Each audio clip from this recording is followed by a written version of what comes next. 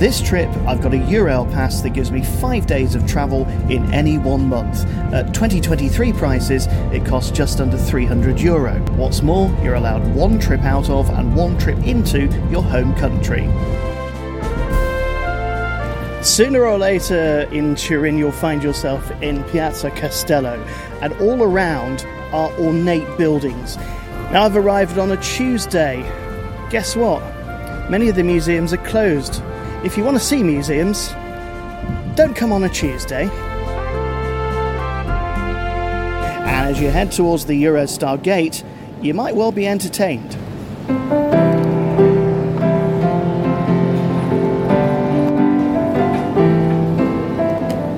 Actually, there are 3 of these pianos dotted around St Pancras, and anyone is allowed to play.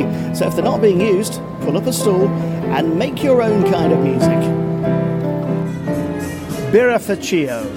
Say it once and then say it again. Birrafaccio, Birrafaccio, and then remember the name, and then come to Via della Pacia. It's one of the side streets in Trieste that houses this wonderful little microbrewery. We're right on the border of Slovenia, and in just a couple of hours you could be in Ljubljana, the capital of that country. Further afield, you might want to visit Zagreb, that's in Croatia, and explore some of the northern coasts there.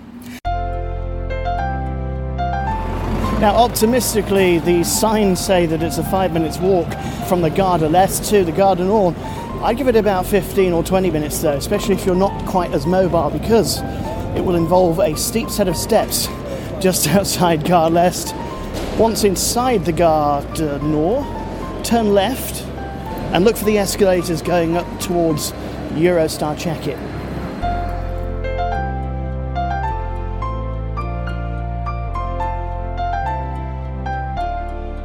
Consider a walk north of the main station to Schlossgarten, a huge expanse of green space stretching for 3.5 kilometres.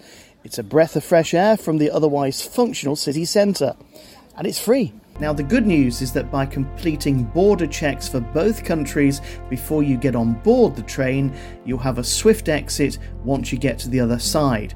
That applies both in France and the UK.